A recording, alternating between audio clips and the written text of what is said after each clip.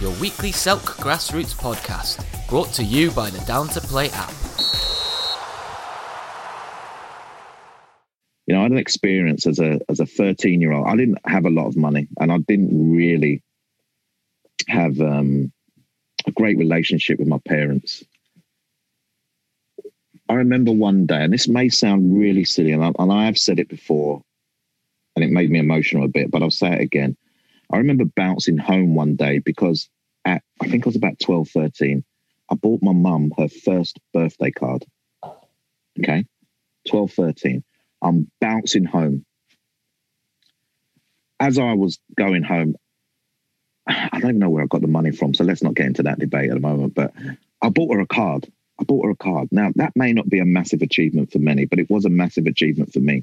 It was my expression of love to my mum, who we didn't really connect really well, if you don't mind. I'm bouncing across the road. I've got the card in my hand. I've walked across, not a main road, but a side road that leads to a main road. And I'm bouncing. And oblivious to me, this car's come back, stopped. Oh, wow, okay, that was lucky. Guy got out, took the card, ripped it up, threw it on the floor, said, "You black CUNT," drove off. Now, I don't know how long, I've got to be honest, I don't know how long I looked down at the card. I don't know how long. But I left it. I walked home. I was 5 minutes from home. A bit emotional. Went upstairs. Didn't even wish my mum happy birthday. Waited for my dinner. Said no more. It stayed with me since I was 12, 13.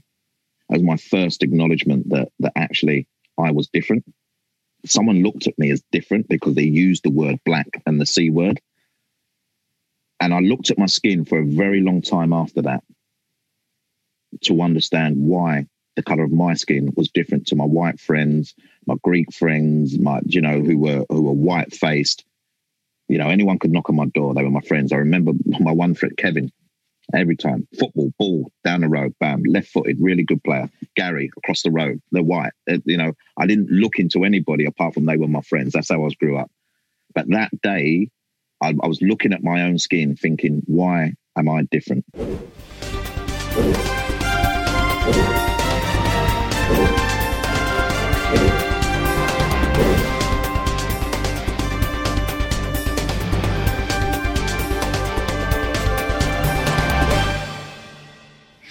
Hello and welcome to episode 21 of the Final Whistle podcast with Ant Martin and myself, Nathan Sherritt. We're absolutely delighted today to be joined by Head of Development from Kick It Out, Troy Townsend. And some of you might know Troy. And we're really delighted to have you, Troy. So could you tell us a little bit about what your role involves and what you get up to? Oh, it may take the whole of the podcast for me to do that. But yeah, thanks for having me on, by the way. Really, really privileged and a pleasure to be in with you guys. My title, Head of Development, let's park that there. I'm not sure what it means, but my work is educating players, parents, staff members in the academy environment. So anything from 9s to the age of under 23s, staff and parents around the topical issues that have existed for far too long, far many a year. But there was never education delivered into that process, so young people first, I would say, developing into young players, would not touch the topic of discrimination, would not touch the topic of racism until they've experienced it. And that's not the right way to do it, so we flip it round, we educate and get their perspective as well, the challenges, the difficulties, open up conversation. And to be honest with you, for the last 6 years, I think I created it. I've been blown away by the conversations that we've been having. Obviously, normally that would be in the environment. I'd go and visit them and we'd have a real honest and open kind of debate around the topic of the colour of your skin, your sexuality. When has that ever been presented before into one so young, And this, obviously, during the last, 10 months, it's been via Zoom. And what we've managed to do is a lot more is get parents sitting in, particularly with their younger ones, and actually learning on the go and open up that kind of discussion as well. So that's an element of my job. The other element is when these situations happen and the wave of stuff that's happening on social media now is to be a supportive person to the players. So any player victimized by predominantly racism at the moment. It's the big focus based on the color of one's skin. It's me reaching out and, providing that level of support that they may have internally, but I'm the person they speak to, hopefully outside that environment, that maybe can bring something a little bit different to their thought process. I also run the mentoring program. So this is why I say head of development. What does it mean? I run the mentoring program. We run a mentoring program called Raise Your Game. We have a number of events that obviously have been impacted again by COVID, but those events have been empowering. Refereeing is actually one of our disciplines that we mentor on. And we normally get some really good representation. And it's about, entry level or even higher into trying to get people to understand the roles and opportunities that exist in football, but really to help people to try and get on that ladder or get up higher in the game. So, the mentors we have are amazing. They're unbelievable. The support system I've had for that program has been off the scale. And many people say, well, football and those that work in football don't give back. Well, I've found that they always give back and are always keen to give back as well, no matter what field they're working in. So, yeah, that's a little nutshell. I won't bore you with the other little bits and pieces that help knit it all together, but that's a little nutshell of my job role anyway. I found it really interesting what you were saying there, Troy. And, I wrote a piece last summer, it would have been, in the aftermath of sort of the George Floyd thing. And you touched on sort of diversity and things like that. And I wrote sort of a 3-part piece on the 13 blog about sort of sexual orientation, sort of sexism generally and racism. And one of the things that really caught my attention was the fact that I think at the time of writing, it was before Sam Allison had been promoted to the Football League's referee. And so I think we're at a period of about 11 years that we hadn't had a black referee in the middle. And I know we've had a lot of diversity in regards to assistant referees, and that there have been a lot of diversity, certainly, that's been in terms of assistant referees and lower down the scale. But I think for young black and mixed race kids such as myself, to not be able to see, in effect, people who look like us running around in the middle in football, on football pitches as referees, I think that does ask a lot of questions about whether it's actually possible. And I saw, when I did some research, I saw Joel Mannix in an interview with Darren Lewis on CNN talk about, there's a graveyard for black referees where they can't get beyond a certain level and things like that. So I just kind of wondered what kind of your view was what your view was on that, as somebody who's sort of working in that field, more predominantly with players, but haven't seen it with referees. That it'd be so long, 11 years. The easiest way for me to compare it and liken it is to the lack of representation in regards to black managers, black coaches. Yeah. So if you compare the fact that we always bounce between 5, 6, down to 2, up to 1. Keith Curle was sacked the other day. Alex Dyer left Kilmarnock. I always liken the official situation as very similar, because it seems like there's a bottleneck. There's a progression at a very fast rate almost. And then all of a sudden, there's a point where someone or something, the cork goes in, and you're not allowed to climb the ladder anymore. I have the privilege of Joel Maddox attended an event of mine, Challenging Racism in Football, it was a couple of years ago. And we had a real open forum in terms of, we had football stakeholders, we had ex-players, current players, community groups. Everyone you wish to be represented in that environment was in the environment. It was held at the BBC, so it's a massive plug there. And we were all just sitting in a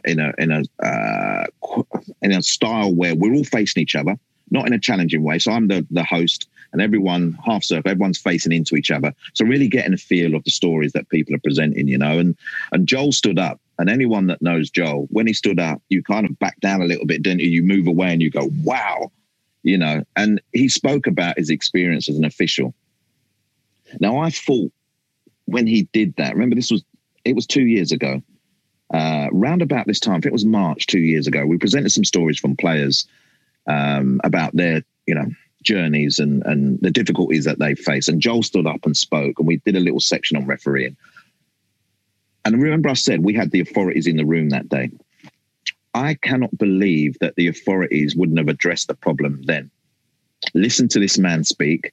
listen to his experiences, listen to what he said was, I feel like, I'm not progressing at the rate I should. I don't see the visibility of someone who can actually talk to me about their experience. And I can't believe that football didn't catch it then. I mean, by the way, we're talking 2018, 2019. I'm trying to forget what year we're in now, but it shouldn't have to have had that nudge then anyway, because like you said, Nate, Uriah Rennie from when? So many years ago. Yeah, and he was a FIFA international official as well. It's not as if he was just, on the lower leagues. This was a high-profile Premier League referee. Exactly. But what I'd like to say is actually that, we see the representation on the pitch. We now don't question representation on the pitch. But for some reason, like I said, the bottleneck, and people can deny this if they want, exists. Now, whether that exists, listen, I'm not, me and Martin will get into this later, but everyone knows kind of what I'm like. The officials are not my thing. I used to be a coach. I used to be a player. Did I have rants with officials? Of course I did. As a coach, did I call officials out sometimes? Of course I did. I'd like to think that I did it respectfully, and I'm not going to reveal his name, but there was one from my journey as a player into a coach who said to me, I had the best times refereeing you and your teams.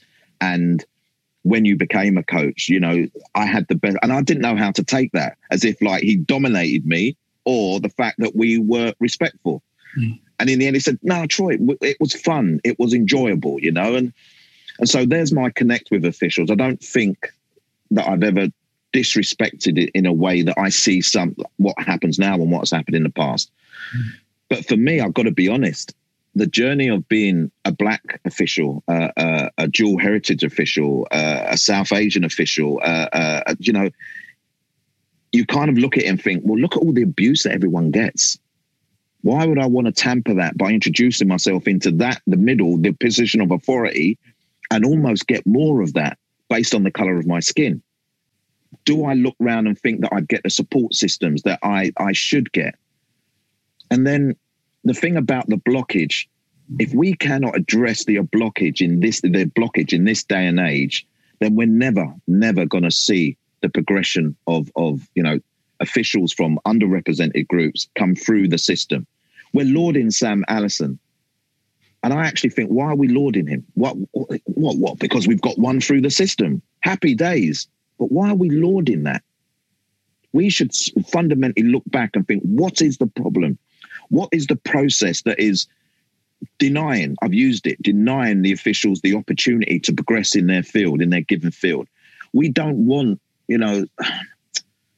I don't want to be disrespectful at all here, but I'm tired and fed up of the initiatives that says, right, let's go and seek more black and Asian. That is not the way to address the issue. The way to address the issue is go back to its start point and fundamentally ask inside the circle, what's the problem? Are they poor? They're not good? Can they not serve us in the right manner? What is the problem? Until you can address that, we can have a million initiatives. Get, I don't know, hundreds of officials through, speak to them, talk to them. And then when they get to the point where the cap's been put on, some of them will just walk away. Some of them will go, no, I'm going to fight this, but maybe they're fighting the journey alone. So stop the initiatives, ask internally why, what is going on? And if the game really does want to change, if it really does want to have better representation, then it would ask the most difficult of questions inwardly, and listen, a non-league manager, one or two black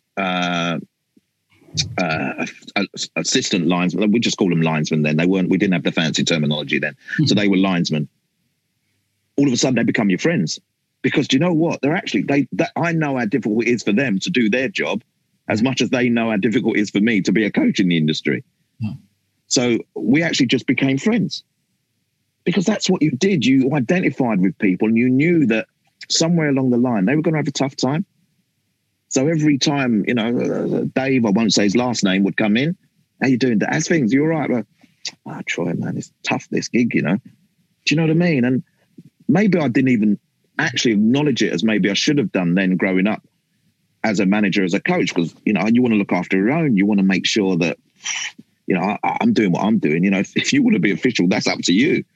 But you kind of respect it more. And when I recall those stories and realize that, I used to manage our games, ref our games as well. And I just think, God, did I give him a hard time? Did I suit the narrative that has been created by many, And that's me. I will be as open as possible as I can be today, because we can all learn from, if we're guarded, there's no point having me on. There's no point doing it, So that would be my take on that for sure. Well, that's brilliant, because it ties in lovely with a couple of things that I've learned by having conversations with people like yourself from the community, that I almost feel like it's an alien community to me, because when I was brought up in, there was no black people in Anfield, where I was born up in a really poor area. And then a family came in, and I seen the reaction of everyone was there. And there was 2 girls in there, and they were both brilliant at football. We used to play in the streets, which no one else does now, do we, play in the street? and I said, yeah, come and play with us. And some of the lads go, I don't want to play with them. I said, well, with the black. I said, but they're really good at football. They're really, really good at football. And I experienced it really which ties in with that subconscious bias, which gets so you don't know you do it. And then I remember reading an article about how the scribes, you touched on it with Uriah Rennie. I did games with Uriah Rennie. You had this presence about him. Now, if you've got a presence about you as a white man, that's fine, the confidence. If you've got a presence about you about a black man, you're arrogance. And I've seen this at many stages in my life, and I felt it never, until I got involved more into it and realising it, even how they described, he's a big unit. If it's a black man, he's a big beast. And I've seen all these little tiny things thinking, why isn't he just a big unit? Why? Because he's black, he's a big beast. And it was all these little subtle things that I started looking into it. And then I reversed it with people. And then when we had our Twitter exchange, which was brilliant, and I wish everyone could challenge each other like you challenged me. It was midnight. It was midnight though, Martin. I think everyone else was asleep. It was brilliant. Really, for me, it was powerful, because you're a parent. You've got a son in football. If someone was doing something to your son, particularly because of his role, you would be defensive about it. Well, I experienced that from the hotline we've got. We were the first organisation to start up a national hotline. I get parents phoning me going, I've been told by the FA not to say anything if someone's threatening my child. I've been told, don't get involved, we'll deal with it. The systems will kick in place to look after you. It clearly doesn't happen. So I started seeing a synergy with regards to the black community and all the communities involved from those backgrounds, and a referee who engages with all of those collectively, not individually with their own challenges. And then, but that's fair game. You put on a referee's uniform, and some people, that's fair game. It's okay. It doesn't matter if the black, white, Chinese, anything. It's the role they're in. You go on and you put a kit on, and that's it, no matter what you are. And then I had a chat with someone about homophobia and about being gay in our game. And they said to me, I can escape from being gay. I can go on a football pitch as a referee. And unless I tell people I'm gay, but my friends can't hide from being a black man or a black woman. I can't hide. I can't pretend to be white, like someone can sort of pretend, if that's the right word, not to be gay. And I think those sort of conversations need to be had as well, because they're all a protective characteristic. But unless you grade them, I'm not going to say grade or that's more important than others. But it's a different view on how we abuse somebody because of what they are. Do you know what you said there, Martin? You said you're right. They're a protected characteristic. I would actually say they're supposed to be a protected characteristic. In my journey in life, first and foremost, I've never felt protected for being black. In my journey in football, where I should be protected because we've got governance in this game, I've never felt protected from being black by being black, whether it's as a player, whether it has been a coach. So I'm looking after my coaching circles were, first of all, I ran my own academy. And those young players are in my care. I'm the parent of those players while they're in my care, whether it be through the non-league circle that I was managing in, and whether it be in my role at Kick It Out. I don't feel protected as a black person. So you say protected characteristics, and you're right to highlight that. But when does the game acknowledge that actually you are supposed to be protecting us? Now, I don't want to talk about I can talk about all those other characteristics because I have done and always will speak up as an ally for so many other people and for so many other groups who have been victimized because of this game. But in my experience, this game actually doesn't seem to care that I'm a black man or black people have experiences that have existed for far too long that actually the game should have stamped out many, many years ago, or at least spoken up and been more proactive about. So it's great statements coming out. I'm beyond the statement stage. I'm beyond the word stage. You know, if you don't value and respect me for what I contribute to the game, just tell me. Just tell me. Don't come out with all this stuff. And, you know, like I said to you, these initiatives, and people will knock up. By the way, we get knocked a hell of a lot. You know, we were formed as Let's Kick Racism Out of Football. And people say, well, what have you done in 28 years of Let's Kick Racism Out of Football, by the way? And then obviously we kick it out. We tackle all football. So we're criticised as well. We're a small charity that I believe, and I'll say this to anybody, punches above its weight. We're not one of the authoritative figures. We've not got bundles of money. Our dedicated staff work hard to try and make change in the game. And we'll get battered for it. I'll be honest with you, we'll get battered for it, that we're not doing enough. There's no point of us. But do you know what? Ever since Black Lives Matter has been around, and I'm sorry if I've moved the topic a little bit, all of a sudden now, these wave of people who in the past would have gone, oh, that Kick It Out, are now saying, oh, no, you should support Kick It Out rather than Black Lives Matter, which tells me so much about a lot of these individuals, you know. So sorry for transgressing.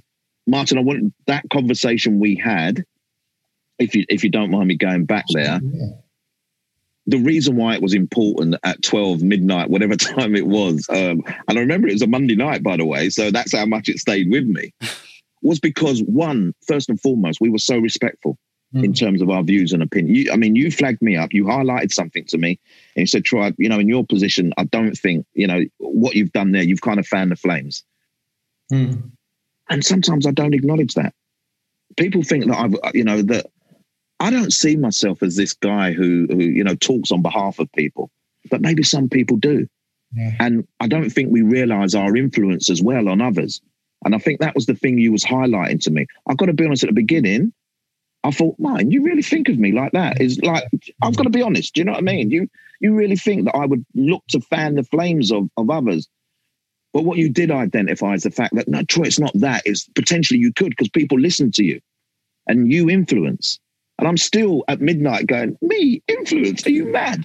I say my bit. I think people are fed up with my voice. But we have to. I can't take that during the good times. So when people say, oh, Troy, fantastic what you said. I'm pleased that you're talking up. I can't take it at those points and then ignore it when it gets flagged up by a friend. You know, we're fighting two different battles, but we're fighting the same battle. They're not different, actually. They're the same battle, you know, in terms of underrepresentation, in terms of disrespect and disregard, and in terms of actually challenging the hierarchy to do better. So we're on the same page, actually. It's just your page is here and my page is over there. So when you turn it over, you turn to me. When you turn back, you turn to you. So the value and the power of that conversation for anyone that wanted to read it was important. It was, yeah. And that's why I jumped on Twitter, to have engagement with like-minded people, or to influence others, or to try and, say that we can disagree but agree, and then also to say that we can be respectful about that. That's what the platform should be used for me, you know? Yeah, and it's how you responded back to me. You and then I was going back, and I was learning. I was thinking, God, I don't think he gets it, and that's one of the problems, isn't it? It's like having to pick the phone up and go, "Hey, mate," and then I wish you had told me at the time, Troy, you're just not getting what I'm saying, are you? And then when you were saying it, I was thinking, yeah, I'm right. And then what was clear is that that's how debate should be done. And what people think. I'm not going to change, you're wrong, and then it gets more personal. And then even by going on, and I won't name names, even we have people who have worked in high-profile positions in refereeing, get personal with referees. They've got a voice. And that's what we were trying to say. We need a voice, don't we? You need a voice for what you believe in and you're really passionate about. And I'm the same with referees. It's the voice that we haven't got. And then you get people who's been in a position of authority in refereeing, then slagging off referees. Yeah. Days later, then saying what a shame it is that there's been death threats. Goes right back to your point. Yeah, which was, You mentioned that word passionate, and I'm a little bit, when people say, oh, you're passionate, Troy, aren't you? I'm not passionate, by the way. If I come across as passionate, that's it. I've been affected. So I've been racially abused on more than enough occasions to know it's not passion. It's because I've been affected, and I don't want other people to be affected. And like you, Martin, you've been a referee, and actually, is it a passion or is it a fact that's your gig? Yeah. That's what you do. And so because you stand up for what you believe in, and you will always look, your first point is protect first, then actually, for me, it's not a passion. Passion is me like getting my favorite drink and drinking it, every night I don't do this, by the way, but every night at 10 o'clock. Do you know what I mean? Because I need a tipple to calm me down. My passion is for my favorite drink. This is not a passion. I've been driven into this space. Why have I been driven into this space? Because I've had a theme of racism from ever since I could understand what racism meant. And maybe even before that, but I've not acknowledged it. So if I've had that theme, and then people in my care have had that theme, and then like you've mentioned, my son has had that theme, it's gone beyond passion. Yeah. And that's what sometimes when I talk, people, oh, you're really passionate, Troy, aren't you? It's almost like patting me on my head a little bit. Yeah. I don't want pats on my head. And I'm not directing at you, I'm directing at sometimes when I'm in boardrooms, or sometimes when I'm having meetings and people say, we can see your passion. No, I'm trying to tell you the impact. Yeah. Don't blur the lines, Yeah, I'm learning again. You're bloody teaching me again, Troy. I'm sick of you teaching me to be a better... It's only because you schooled me that Monday night, that's why. Oh, you're schooling me here. And I get it because I formed a charity. Everyone laughed at me. Well, it's charity for referees. And I'm affected. I did that because I was affected by what happened when I worked within that structure. And that gives me my passion, even an influence I had on my wife. Yeah. Purely because of my job with the FA.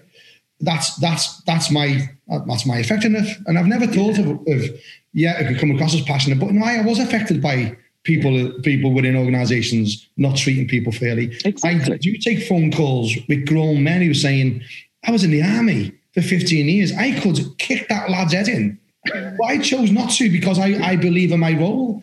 Yeah. And then they get upset. And I think you're right. We should be... I'll use that line again and I'll give you credit for that because it isn't. Please do, because I think normally it falls on deaf ears. But, you put that all together and again, we're triggering each other here. You mentioned emotion as well. And being abused is an emotional journey. It's not a one-stop, oh, that's a comment, deal with it, crack on the next day. It's an emotional journey.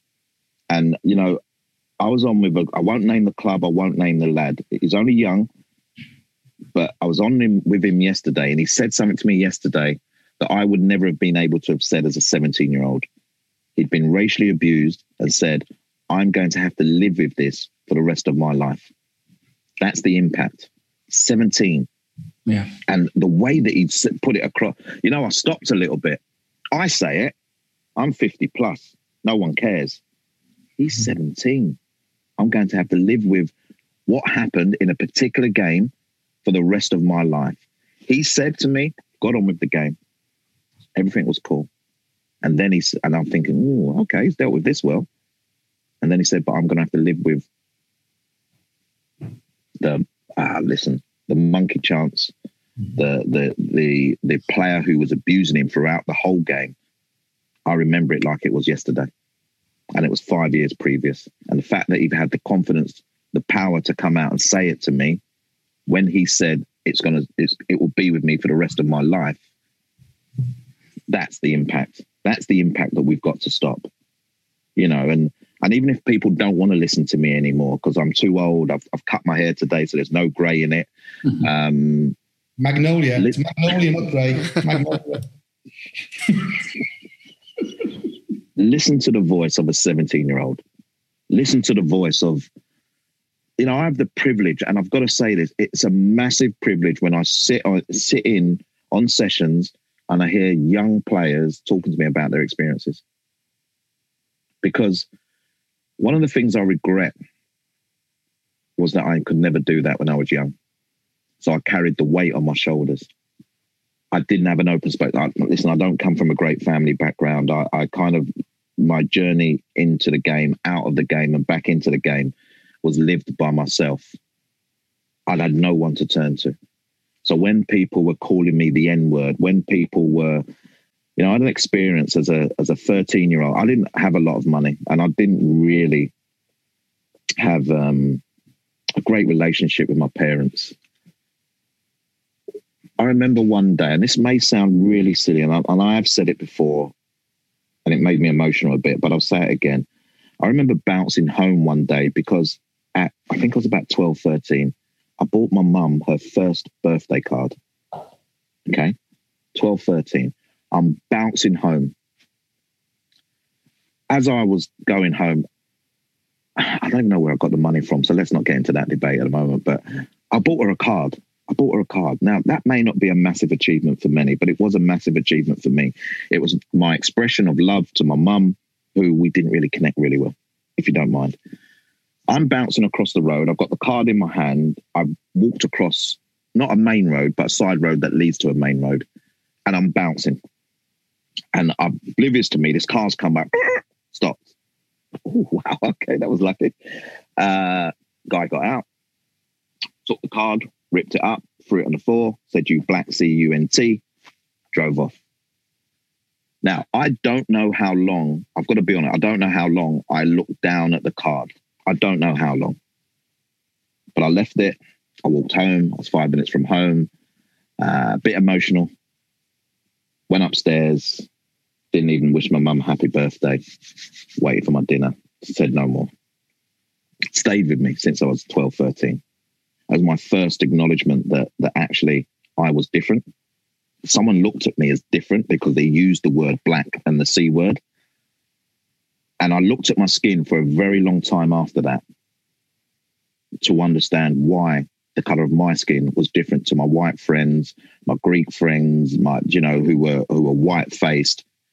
Anyone could knock on my door. They were my friends. I remember my one friend, Kevin, every time, football, ball, down the road, bam, left footed, really good player. Gary, across the road, they're white. I didn't look into anybody apart from they were my friends. That's how I grew up. But that day, I was looking at my own skin thinking, why am I different? And it stayed there with me forever and ever. Why am I different? So that's why I go back to, it's not a passion. That's why I go back to how I've been affected by it. And that has defined, in a sense, who I am. And for some reason, ending up at Kick It Out and doing the challenges and battles that I do has almost been defined from when I was a teenager. It's just, it didn't materialize until, I was deep into my 40s. And that's the reason why I would always, and I don't care whether you're, whatever background you're from, whatever culture you're from, whatever, if I can help, I often put myself in situations where actually I know I can't help, but I do it because why should people have a lone voice? And that's why when you bring up about Nath, when you say about the struggles and battles for, underrepresented referees in this environment, I can't get my head around that. I can't get my head around why is there not more black coaches? I can't get my head around how people look at us and think we don't want their salt in here. And that's, come on, let's be honest, that's how conversations are. I cannot get my head around it. Then I see something like, and I'm going to say this and people will probably slaughter me later, I see something like Greg Clark's words to the DCMS committee, calling coloured, calling Asians who, they prefer to work in IT, talking about referencing gay people and talking about, and I'm thinking, if he can say that live, public, by the way, what are the conversations like behind closed doors? Exactly. I know I'm talking a lot and I'm sorry. It hurts me. It hurts me to think that he led the FA for 4 years. Does it hurt you also, Troy, though, to think about the fact that potentially he's having meetings at Wembley, FAHQ, and there are people, and he may be talking about this in behind closed doors meetings, and this kind of stuff's not being challenged? We can't judge it. And we'd be wrong to judge it. But it'd also be wrong not to have it go through your thought process, wouldn't it? So we can't label anything at anyone, you know, because I'll be up on disrepute charge. They love putting me up on disrepute charges anyway, so bothered. But it has to go through our thought process. It goes through our psyche, doesn't it? If you're prepared to say it publicly, what happens behind closed doors? Mm-hmm. And I'm not just saying within that environment. I'm talking about all environments. Yeah. So until we are accepted as human beings, until we are accepted for the quality or whatever we bring to the game, where are we going to see change? I just think it's unbelievable because, to be honest, Troy, and I'm not trying to blow smoke up your arse here. Oh, please don't, because it would never go up there anyway. I genuinely think, right, about it from, like you say, a playing perspective. You know, I'm a Newcastle United fan, and I think about when your son played for Newcastle United, how much enjoyment he gave me watching him. Short period of time. I also think about someone who else you might know very well, and I assume you do know very well, Chris Hughton. How much appreciation he gave me when he was managing our team, and I just think, you know, that there's so much appreciation that people can give you. I really appreciated from a distance the job that Darren Moore did at West Brom, and I couldn't understand. Again, this is just my musings here. I can't understand how he's managing in League One now after the work he did to almost save an unsavable position from West Bromwich Albion. And that's why when I managers, which you've sort of said a little bit like the referees in a position, there's a lot of things that I can't understand why this, you know, things are the way they are. Nath, I'll get criticised for being openly sharing my opinions around Chris Hughton. I'll get criticised for openly sharing my opinions on Darren Moore, because I think they need to be discussed and spoken about. The Newcastle, you know what, I've that Newcastle experience shows me about how much good people are in and around football. You know, I went up to St James's Park. Andros Davey was against Everton, but we won't talk about that. Got absolutely battered, by the way. Yeah. But the first one at St James's Park, I went up to Newcastle that day, not knowing what to expect. Got in the ground, empty. Oh, 55,000. And this place doesn't look like it's going to get about 10. But I looked over the city. And I just thought, wow. By the time 3 o'clock came and that whistle blew and the raucous roar of those fans, I had a little chill in me. Andros played well, won. It seemed like there's an instant attraction. But let me talk about it from a parental perspective, a black man coming into the environment. And by the way, I know the history around Sir Les and Andy Cole and whatever else, but still there's a little bit of trepidation about being accepted. Yeah.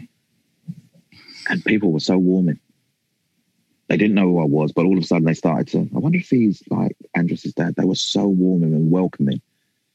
He scored the goal against Crystal Palace, the free kick. Yeah. And there's a guy who was sitting down there who just looked at me with almost the same pride that I had. Yeah. And I was like, how can you have that? But it was immense pride. Yeah. And he went to me, told you. Yeah. And I smiled. And then one other story. Troy, because when I think about Andros in a black and white shirt, that's the moment that... That's the moment that, yeah. So it was a great free kick. It was so important trying to stay in the Premier League. It sticks with me, that, and it will do forever.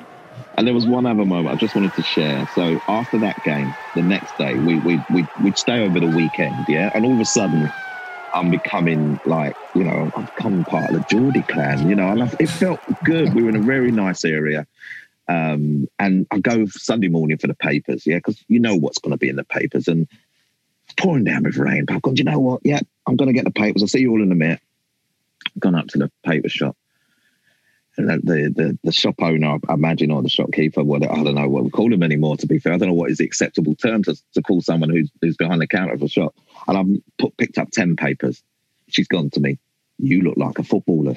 And I said, not me. I said, nah, not me, not anymore. She got the papers. She goes, why have you got so many papers? And it was inquisitive in such a lovely way.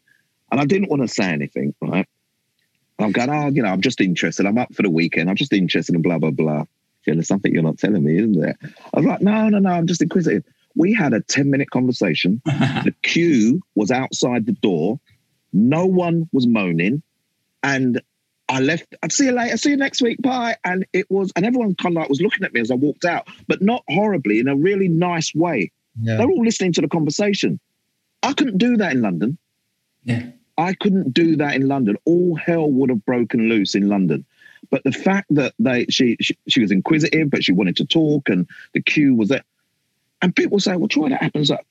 But for me, it just showed that it didn't matter whether I was black. It didn't matter that, I was taking up their time. It was just a conversation that everyone was interested in. Yeah. It was about, and in the end, we were talking a little bit about Newcastle.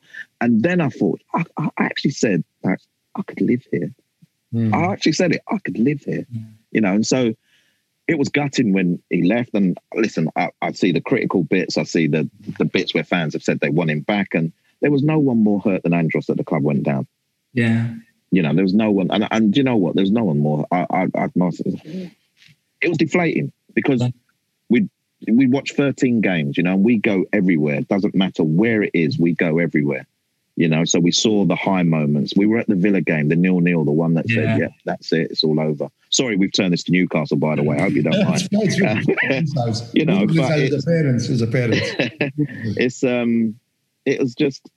It was a great experience. It was short. It was sweet. It was unfortunate at the end, but it was just such a great experience. And anyone that wants to question his desire in those 13 games, if any, and some have said, look, he took the cheap way out or whatever else. Listen, they're fans. They can have that say. But I tell you, we absolutely loved it and embraced it. And I only wish that, that Villa result was different. Yeah. I even remember Colback missing a chance, Mitrovic missing a chance. 1-0 was good enough. We stay up. I just think it was a mutual feeling. When you talk about Andros's disappointment at having to go, we were disappointed that he had to go. Because I think back as well, there was a big defeat at Chelsea and there was a big defeat at Southampton before they turned it round. And even there, you could see this lad's standing out head and shoulders above the rest, scored 2 world-class goals. And you're thinking, if we could get a decent, half decent team together here that would play around him. We could have made a big difference, and that's why I think there's a mutual disappointment. I think it's really good. Nath, I think we could fill up the whole of this podcast with those Newcastle memories. Sorry, guys. Sorry. Well, I'll take this opportunity. If we're going to move on from Newcastle, you probably could talk for ages, but I was sat here for 40 minutes like just a mesmerised audience member. I could listen to these sorts of conversations for so long. I think anyone could, to be honest. I just want to pick up on 2 things that have been mentioned. First of all, Twitter.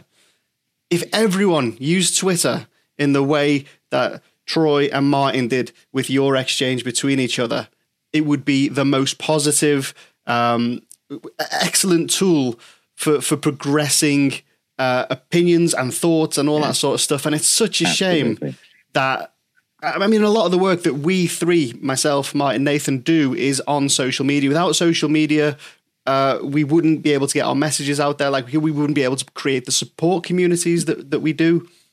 But at the moment, it seems to have regressed into this horrible, spiteful, nasty, toxic place. That...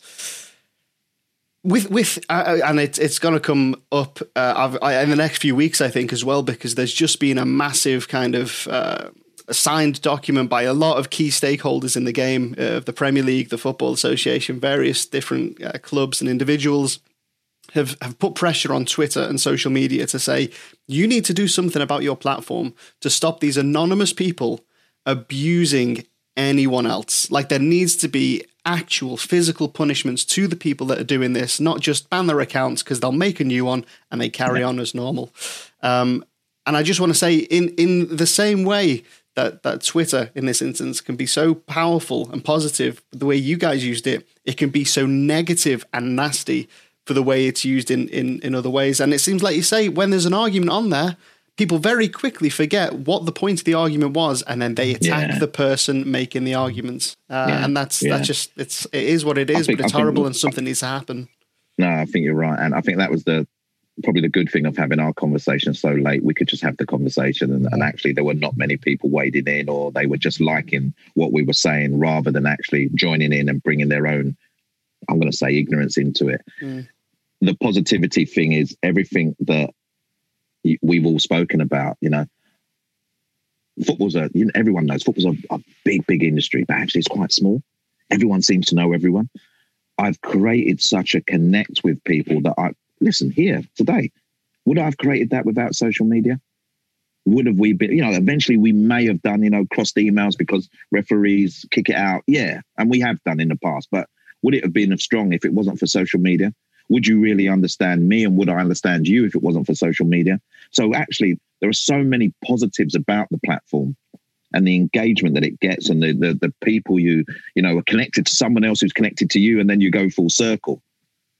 And the reason why it's such a topical issue now about all the regression and the negative stuff is because we've been talking about it for so long. There's a lot of people that think the hate on social media has just arrived.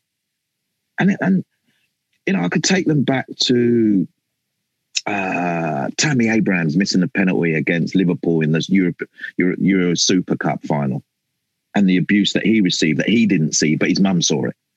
I could take you back to a couple of years before that. So what we're saying is we're tired because everyone's going, it's almost like social media is using us as if we're a little bit, maybe we don't know so much. So they're now saying, oh, look what we've created. And we're saying, but hold on a minute.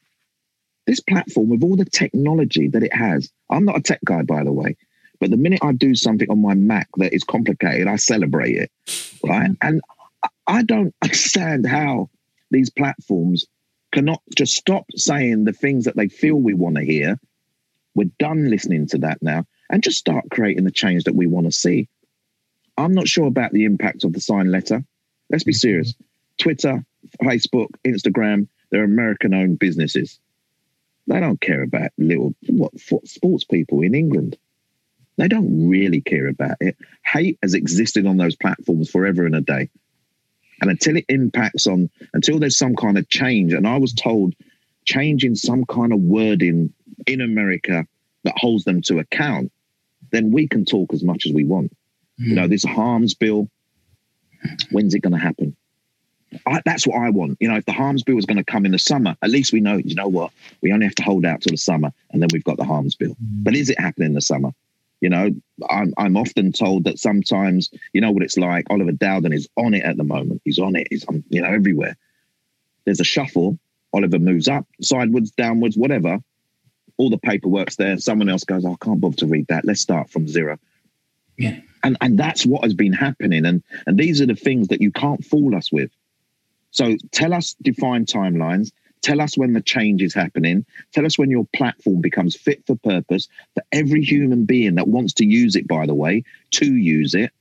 And then we'll start going, how great Twitter is, how great Instagram is. 12-year-olds are getting arrested for racial abuse and on social media platforms. I'm told that you're supposed to be 13 to even sign up. So straight away, there's a problem there, isn't there? And yet they don't hold themselves accountable. So again, I'll go inwards and say, until you can have those difficult conversations where you go, you do know we're getting slaughtered out there, and actually it means something to you, then everything else is just chat. And we've seen so much chat over the last 2 weeks, to be honest, and I've been part of it. So I'm not saying everyone else, I've been part of it. I'm just bored. And I want to draw a direct parallel as well with things that we've raised in terms of refereeing abuse. In that you look back over the FA's campaigns over the last few years, and they almost have said what they think people want to hear. Yeah, referee abuse is bad, so we're going to do this. Look at Ray Winston. We made a little commercial. Oh, now we've highlighted how bad abuse is. We assume that this commercial is enough to make it stop. Like Facebook saying, "Oh yeah, we'll acknowledge it, and we'll do some things, or we say we will, and then it'll just stop." It won't. It's treating these big umbrellas over the top. They're treating the symptoms instead of, like you say, go into the cause of what and why these things are happening. And like you said, these are tough conversations that we need to have, because if we don't have them, it's just going to perpetually continue until the end of time. Breaking point. Yeah. It's a breaking point. You know what? But the power of the footballing community now, and you throw anyone who you want to in that community who works in this space, who understands the negativity around this space, is not letting this go anymore. I used to always say that I felt like a lone voice. I felt like the only one that was nagging. I felt like every time Troy, can you come on the news, and can you, and then people are like, oh, here he goes again. That thing, he's playing the race card. I card that I've never seen before, but he's playing the race card. Now, I actually feel, you know what, there's a growth. There's more people who have been empowered. We're actually saying the same things, but in different circles. There's no getting away from it no more, you know. And for me, if I'm going to take anything out of last summer, you know, we're all in a different period of time now. We're all experiencing things that no one in our lifetime has ever experienced. But the power of last summer for me, and, you know, people want to use it as a negative, is the fact that we found a voice. We're talking about our experiences. We're not just accepting now the videos, the statements, the sound bites, you know, let's talk about racism today, you know, let's talk about the impact of victimization on officials. We're not accepting the sound bites no more. Be honest, be clear, be precise in what you want to achieve so that we can affect the change that I believe 90% of people want to see. No referee should walk on a football pitch in fear, as no black player should walk on a football pitch in fear. Yeah. Last week, the Mendy and Rudiger made them, you know, there was an incident, you know, like, your ball, my ball, your ball, goal. The first thing I did was go onto Instagram, Rudiger's Instagram. Yeah, there it is. The monkey emojis, gorilla, ape. If that's the first thing that is going through my mindset while I'm watching a game of football, what's going through the player's mind when the incident happens? He's been victimised twice in a short space of time. Alex Tanzabi comes on 92nd minute, 93rd minute, makes a foul halfway up the pitch. Man United defending. Harry Maguire drops deep. He doesn't stay with the line. De Gea comes out with no purpose. Dominic Calvert-Lewin, goal, 3-3. Who gets the abuse out of all those three players? Don't tell me this is not designed by people who have racial hatred as their thought process. No one tell, because actually, you know, Instagram says, well, you know, the use of our emojis are not racist. Well, that's because you don't understand what it means to a black person. That's because you don't appreciate and value the impact of just a row of gorilla emojis. Well, but what you're doing, you're now becoming complicit to it. You are now accepting it and becoming complicit to the hate that exists. So who's going to hold them accountable? I can't think. Martin. And no, don't ever apologize. This is a beautiful, beautiful podcast. Not only is what I would have called passion, but I get the effect of it as the love of your son coming through as well, and that is an importance to flash up is just beautiful to see, Troy. But I can't think. Martin, I'm sorry, I've cut across you again, and if I keep doing it, just put my mic on mute, okay? Everyone talks about the racial abuse, but Andros, very similar to your officials, was told to effing die only 2 weeks ago by a parent fan of the football team that he represents. Now, he might not see it. It was brought to my attention. I'm a parent. Forever. I take that as a threat. Yeah, forever. Because we don't know the mindset of these people either anymore. No. Mm-hmm. If someone tells you to effing die twice, you know, a period of time when people are losing their lives just like that, loved ones are losing their life, and you're prepared to talk about someone dying because of something that happened in a football match. I know. No, I get. It's just. I just wanted to flash that up, you know, because I get affected regards when it's just someone I know who's called me and said, you know, they've done it to my son, and then I see you in front of me thinking of from the football point of view. But I can't think of any reason to have a monkey emoji positive, a gorilla emoji. How easy would it be for these to just? You can't use them anymore.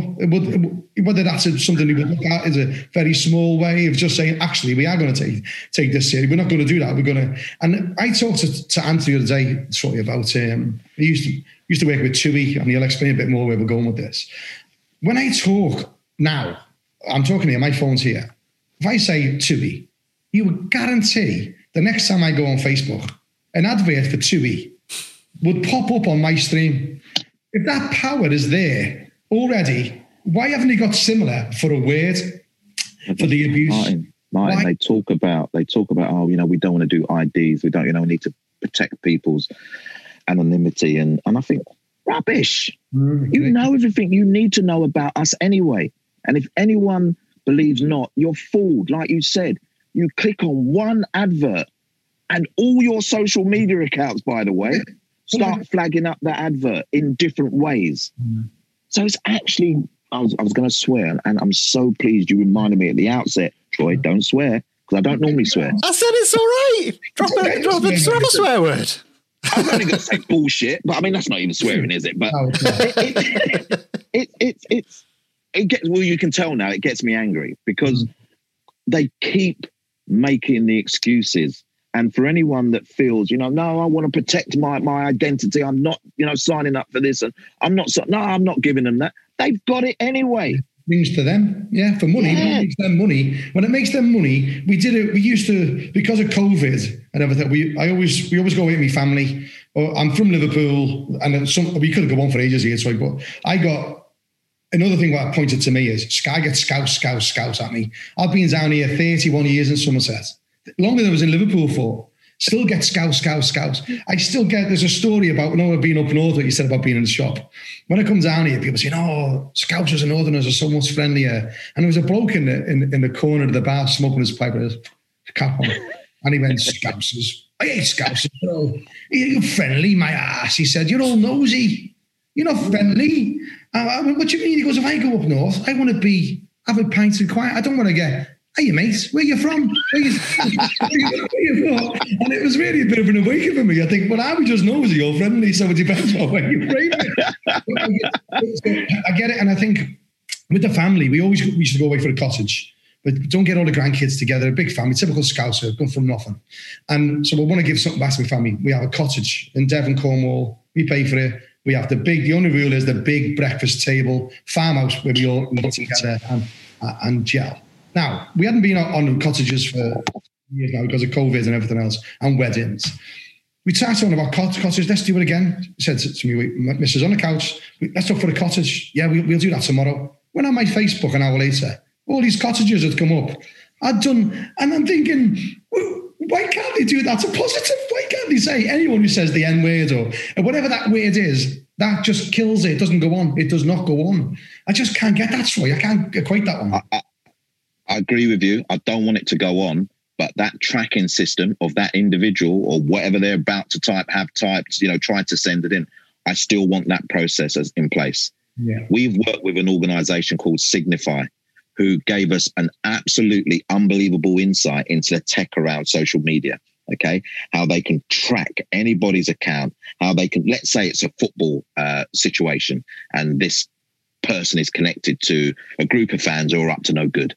They can track that. They can track the messages that said, let's meet at this at that time. They know the pool of people in that message. Lo and behold, something happens at the ground. They can, or outside the ground, they can identify the people. So it is not rocket science. It's not hard to implement. There's organized, it's funny, because on my business profile, LinkedIn, people are now messaging me saying, we can do this, we can do that. All this technology now, they're coming from all these, we can do it. And it's not marketing stuff. It's actual people who are now going, Troy, I've just seen you talk on social media. What a load of crap. This is my organization. There's actually people out there who could embarrass our social media companies in the fact that they're still saying to us, we've eliminated, the monkey emoji if it has the N-word next to it. And we're trying to make sure that, if players do this, and it's not the player's responsibility, it's not the people that use the platform's responsibility, it's your responsibility. Yeah, 100%. And the thing is, as well, and we'll come back to the thing of who's responsible. We've got the technology to eradicate it, but these companies are making a choice to not. Complicit. Yeah, complicit. I just think it's unbelievable how people can want an anonymity. If you have an opinion and you are feeling strong enough about that opinion that you want to share that opinion with the world, you've got to have the courage of your convictions to stand by what you're saying. Well, also, if I was to ask you, what is Instagram? What is it for? What is it for? You probably sharing half-naked photos of myself. Oh, yes. I'm with you, Ant. Yeah. But it's sharing images, isn't it? Yeah. And people go on private there, and I think, well, if you're on the platform, You're there to share. It's up to each individual. I'm not going to knock that process. Yeah. But if it's an open platform where you're there to share your life story. Let's just put it this way: your life story, or your business, or you're using it because Instagram is finally gonna pay you money for posting. What I've never got the art of that. To be fair, I want to have people get paid money, but I just listen. I'm tired. I'm not tired of you guys. I'm just tired of the conversation, of the repetitive nature of what we're trying to achieve on all these platforms, whether it's the Facebook, which is supposed to be the friendship one, whether it's the Instagram, whether you're showing off you're in a hotel room in Monte Carlo, but actually you're in Bournemouth, and whether it's Twitter. I'm bored. I'm tired. I'm fed up. Can we just say that Bournemouth is also beautiful for any of the people out there? That's actually why I said Bournemouth. I was going to say somewhere else, but Brilliant. That's actually what, because I know it's a lovely place to be fair, and I would never not go into Bournemouth. So, yeah. Oh, brilliant. And so you remember a while back we were talking, we had a bit of discussion about this as well, didn't we? And we said about we've all been guilty of not addressing racism as referee. Yeah, I know exactly the point that you're going to talk about there. Yeah. Mention it to show you what we talked about. So when I was about 19, 20, I was in university in Wales, and I was doing refereeing at the weekends, and it was rural Wales. It was middle of nowhere, and everyone looked like me. Everyone was white. 99% of people. There was one lad that was playing. He's a black lad, and as it was open play. I think everyone was just coming back to defend a free kick or something. And one of the defenders said, "Yeah, someone marked this darkie." And at the time, I heard it clear as day. I was like 5 meters away from it.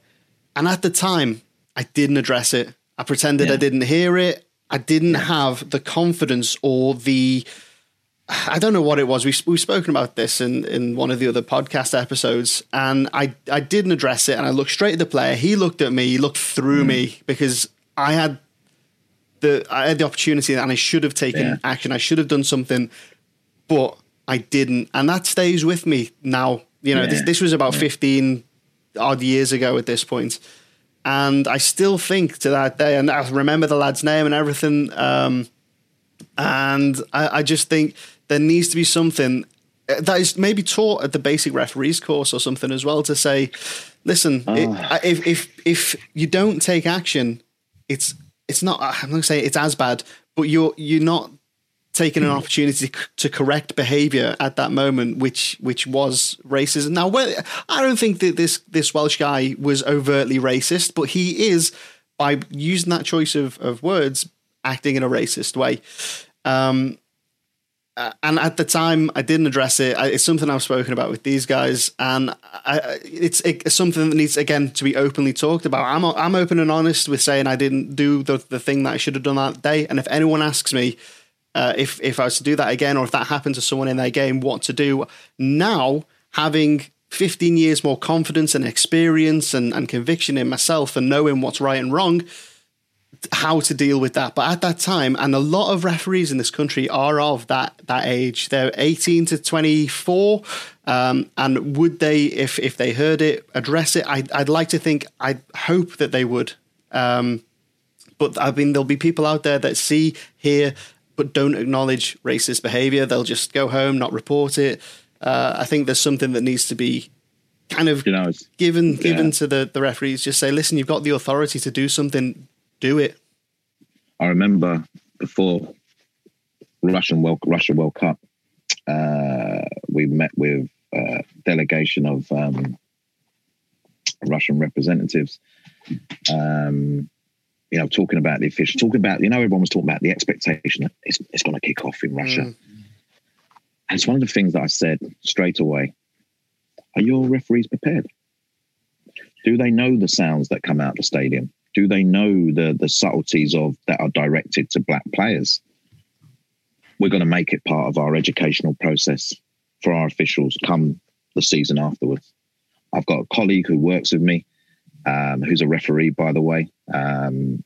We've spoken about it, about, that simple touch point of education. For some reason, I think people think the only ones that need educating are the players and the fans. They're the only ones that need educating. Players and the fans, that's it. Well, no, actually, we all need to upskill ourselves when we're talking about, the uncomfortable nature of like you've said, Ant, there, not challenging something. So how do we redress that? I've said it. Amount of people criticize us. Oh, you lot, you're just T-shirts. That's all you do. You know, professional players. We put on a T-shirt, we take it off, and we throw it on the floor. I said, no. The T-shirt, anyone that wants to advertise a business, promote a product, whatever, it's the best way to do it. Best form of advertising the T-shirt. Yeah? Everyone sees it. I said, but did you ask any questions when you put the T-shirt? How many kit man threw you the T-shirt? Guys, put this Kick It Out T-shirt on today. What questions did you ask? You know, so at that point, you've just chosen to wear the T-shirt and ignore the message. So I'm fed up of players saying, we were just told to wear a Kick It Out T-shirt once a year. What was you doing the other 364? Or if it was a leap year, the 365. So it's easy to blame outwardly, but what about you? Where's your responsibility in that? You know, you're sitting, I'm not going to name him, you're sitting next to black players who have been victimized, by the way, who couldn't share their experience with you because you showed no ounce of wanting to understand what they were going through. And that has existed for years.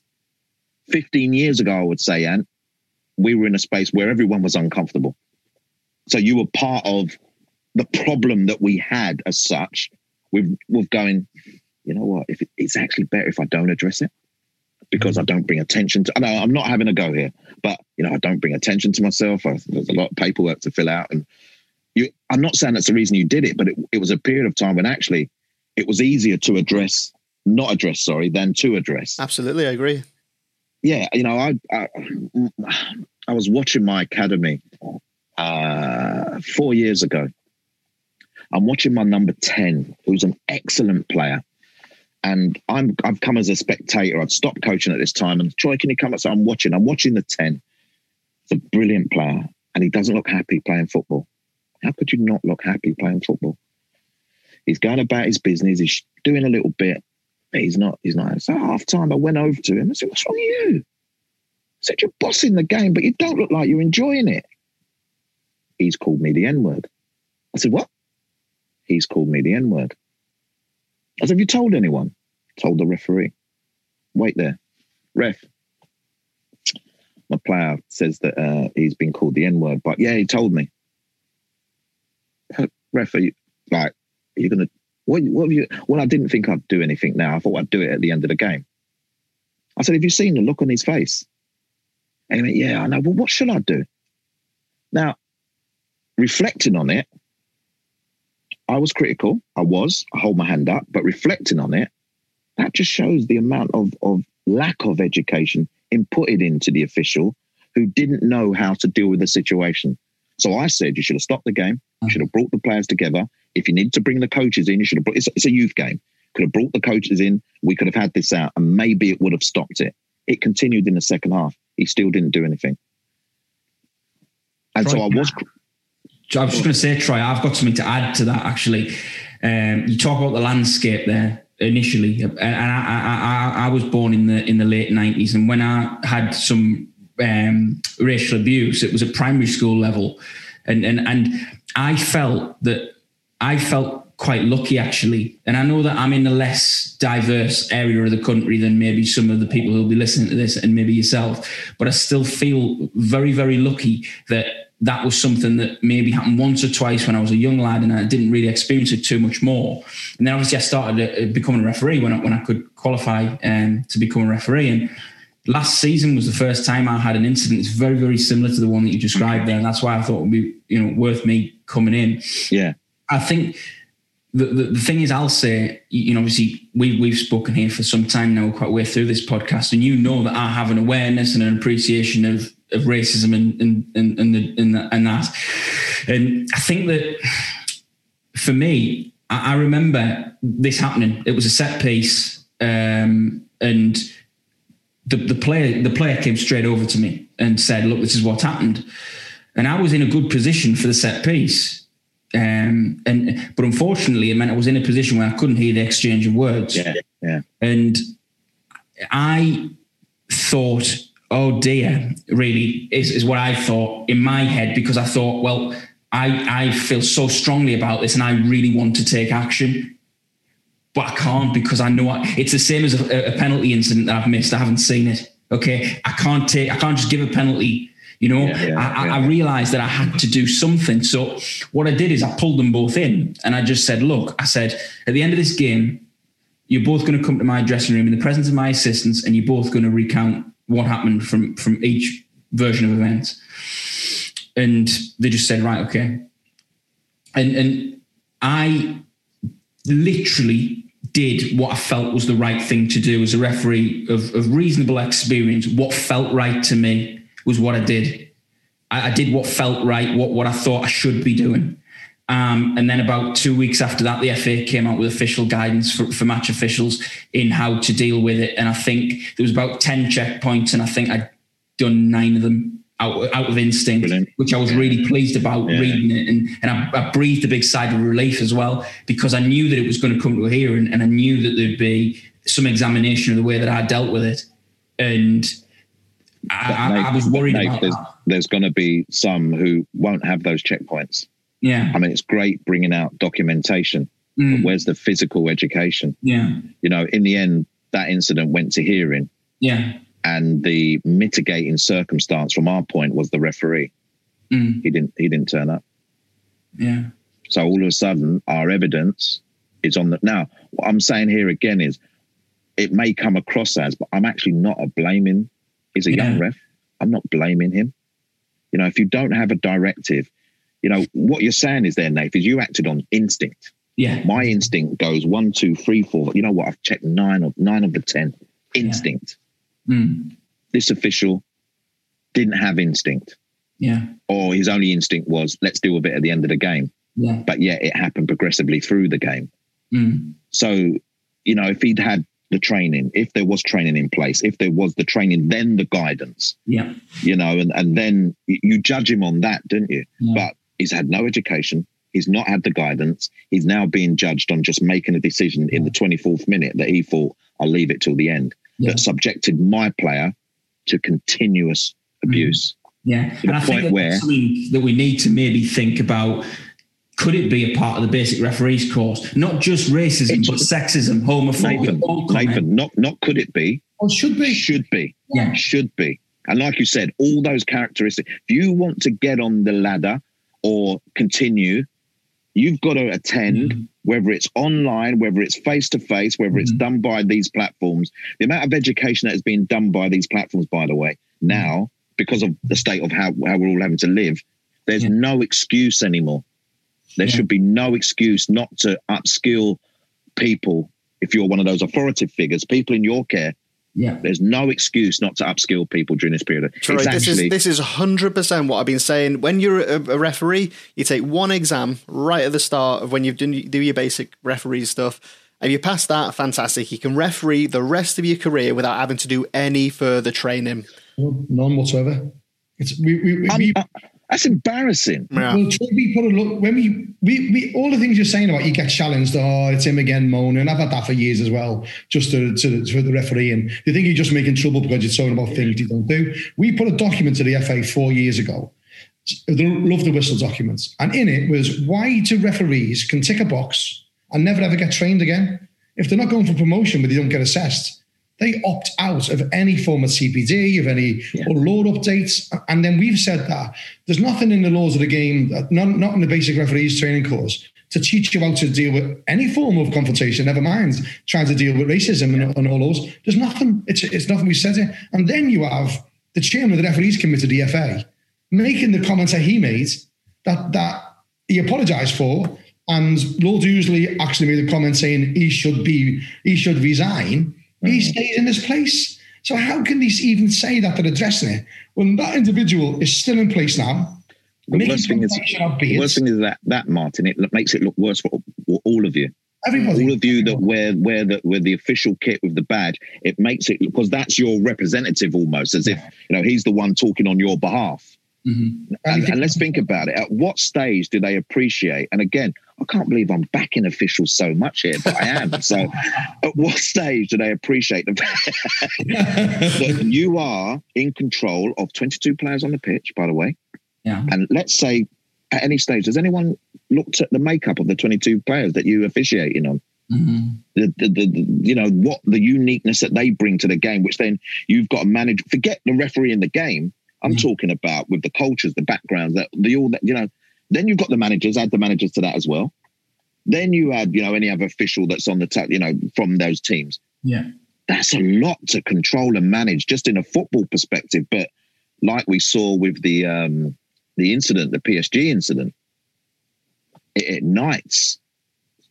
That's it. One mistake ignites the flame for officials to be criticised. Yeah. And right. I think that comes again from. My battery is running. I didn't expect to be on so long. So to be fair, I don't think we did either. Let me just get my charger very quickly. Beats working any day of the week, this conversation. Definitely. Now, all I was going to say, Troy, was the fact that, I think that again comes from a misunderstanding. If I understand, like, the officials communicating in their native language from that, I think that's something that it's very, very hard for people there's not many people, who speak Romanian, and the group of officials was Romanian. And I think that when you have words that maybe sound like something but maybe mean something else, potentially, I'm not defending or going either way, just when you don't understand fully the language and you grip onto one part or another, I think that's where things can be magnified and blown out of proportion. And I think that's, we've been talking a lot about social media here, and one comment gets made or one thing happens and everything can be blown out of proportion in such a negative way with a lot of these things. And I think that's probably one of the big worries for a lot of people. But Nathan, it happens to the players, Cavani, had to suffer a 3-match ban and a £100,000 fine for language and terminology that in his native country is deemed acceptable. Yeah. So, the officials are in exactly. Someone said to me, there's and you guys would, I'm only telling you what someone said to me. So you guys will be able to tell me. There's a briefing. So in the hotel, it's a Champions League game. You'll get your list of who the representatives will be on the bench, blah, blah, blah. You get to know the names, you get to know the people. So effectively, what I was told, there should be no excuse to not knowing Pierre Webo's name. I agree with that. 100%. 100%. I also believe that the directive is, and I don't know whether Martin can back me up on this, I believe the directive is that FIFA officials should communicate in the English language and should not communicate in their native language on games. Absolutely true. And I think it's almost like when they do this, isn't it? When you see referees covering the mouths, players covering the mouths, you instantly think something's wrong. Yeah. We're not talking about grassroots referees here on a basic referees course. We're the elite of the world. That's they're not prepared to deal with this. So Troy said in the beginning about education. I think this is a massive failure by the people who train the referees at elite level. They should be fully aware of what you say to people. And if you haven't got the skills to recognise 12 people from sides who are multimillionaires on telly every week, then I'm sorry, that's a failure of education. Absolutely agree. I mean, listen, everyone talks about education now, and I think sometimes people talk about it with not really knowing what they want. They just say education, and if you're in, I think I said it earlier, if you're working in this space, if you're in control of certain aspects, education and understanding and appreciating are just values that you have to have. You have to have. And if you don't have them, then you start going around, whose responsibility is it? Yeah. Whose responsibility is it to make sure that the officials know, everybody that's in the environment that they will be directing at some stage? Whose responsibility is for the players to know that certain language and terminology cannot be used even in banter on social media? We all have a responsibility. The game, and ultimately it's the game that has that responsibility. Yeah. And it needs to step up to make it more effective. Yeah. So that situation out in at PSG, we're all scratching around going, oh, should he have known the name? Should he not? Should he have used it should be clear. Yeah. You just said to me, should be speaking in English and should know the name. Now, if that's clear to everybody, there should never be this inquisitive nature. So that stops the rubbish on social media. There should never be this inquisitive nature of, he did wrong. No, he didn't do wrong. He was just calling him. He's the only black person there. He's just calling him, it was in his native tongue. It's Romanian, so he should be able to get away with it. There should never be that debate. No. It should just be clear. And if it's not clear to you because you're not privy to the rules, someone can post it and go, actually, what? It's clear, you know. It's like professional standards in any industry, whether you're a gas or whatever it might be. I've used so many words, and you just said professional standards. I need to get better at using a lot less words. 100%. Getting straight to the point. And on that point, unfortunately, we have run out of time. I know Martin's got a schedule to be on the BBC in 4 minutes' time, so we will have to wrap this one up. Thanks very much for joining us, Troy. We're going to have to do another episode. Pleasure. I could listen to you for hours, and I'm sure everyone listening could as well. Yeah. Thanks so much for your time, Troy. Thanks for having me on. Really appreciate it. Really appreciate it. Wonderful, beautiful to see how you are about parents, about what you try to educate people. It's great. Shout out to Sky putting money into it, really stepping up their game in other fields. You know, it shouldn't take a TV. That should be our governing body. So the Sky's probably shamed, in my opinion. The FA wouldn't expect you to agree or disagree with that, but I think it's wonderful, progressive, really positive. I hope Sky helps you move your messages forward and we all come out a better game. So thanks, Troy. Absolute pleasure, guys. Thanks for having me on. Yeah, really appreciate it. Thanks. Thank you very much.